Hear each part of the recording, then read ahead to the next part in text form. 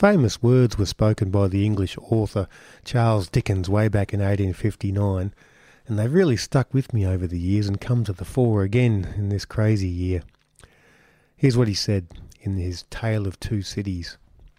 It was the best of times, it was the worst of times. It was the age of wisdom, it was the age of foolishness. It was the epoch of belief, it was the epoch of incredulity. It was the season of light, it was the season of darkness. It was the spring of hope, it was the winter of despair. Wow, seems to me that Dickens really got it. This is always how life is, best and worst, always together, or at least never very far apart. No different this year.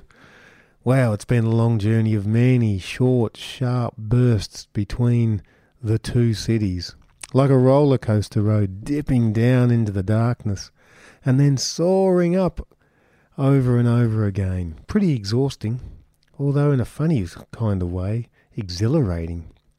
You know, the dip comes and you know it's coming, and so we all spring into action.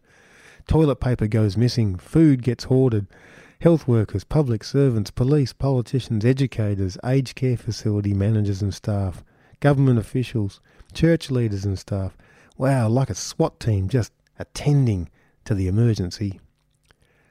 And then, as time goes by, we soar out of the latest dip, head for the blue skies, restrictions lifting, personal freedom returning, pressure off for a while, a glimpse of what used to be. And then it all starts again with the latest cluster danger. Funny how great wisdom and really dumb behaviour and words, all at the same time. People with deepening faith in the presence and plan of a God, and plenty of people given one more reason to dismiss anything to do with that kind of belief.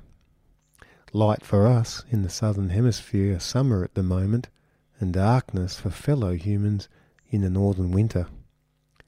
Will it reverse as our winter comes?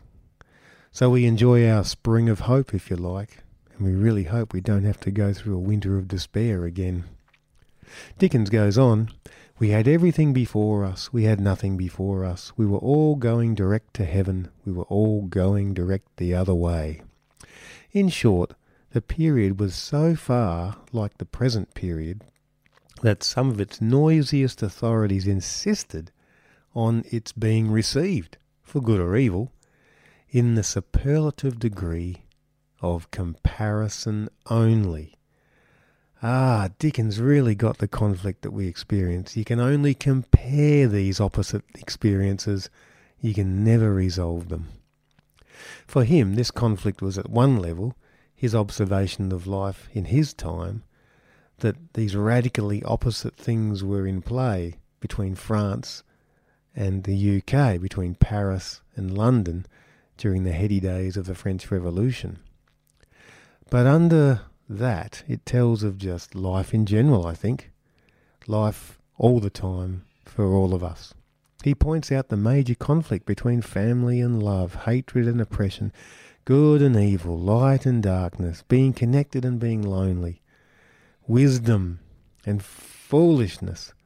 These things we experience in varying degrees all the time. As he begins his famous Tale of Two Cities, he starts with this vision of life in which our human prosperity doesn't automatically cancel out human despair. They actually exist together.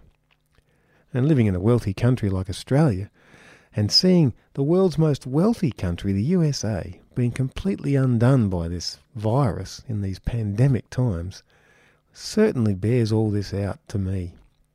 I wonder what you see, and I wonder where you go in all of this. What do you do with the paradoxes and the opposites and the roller coaster? I guess you could just be a cynic and dismiss it all as just meaningless. I guess in that moment you could become very competitive. Just get on with looking after yourself because no one else will, etc., etc. Well, I find another place to go, and it's not me, and it's not you, and it's not even all of us humans together. There is a wholly other involved here. I go to the presence and the plan of this other, this one. I wonder where you go.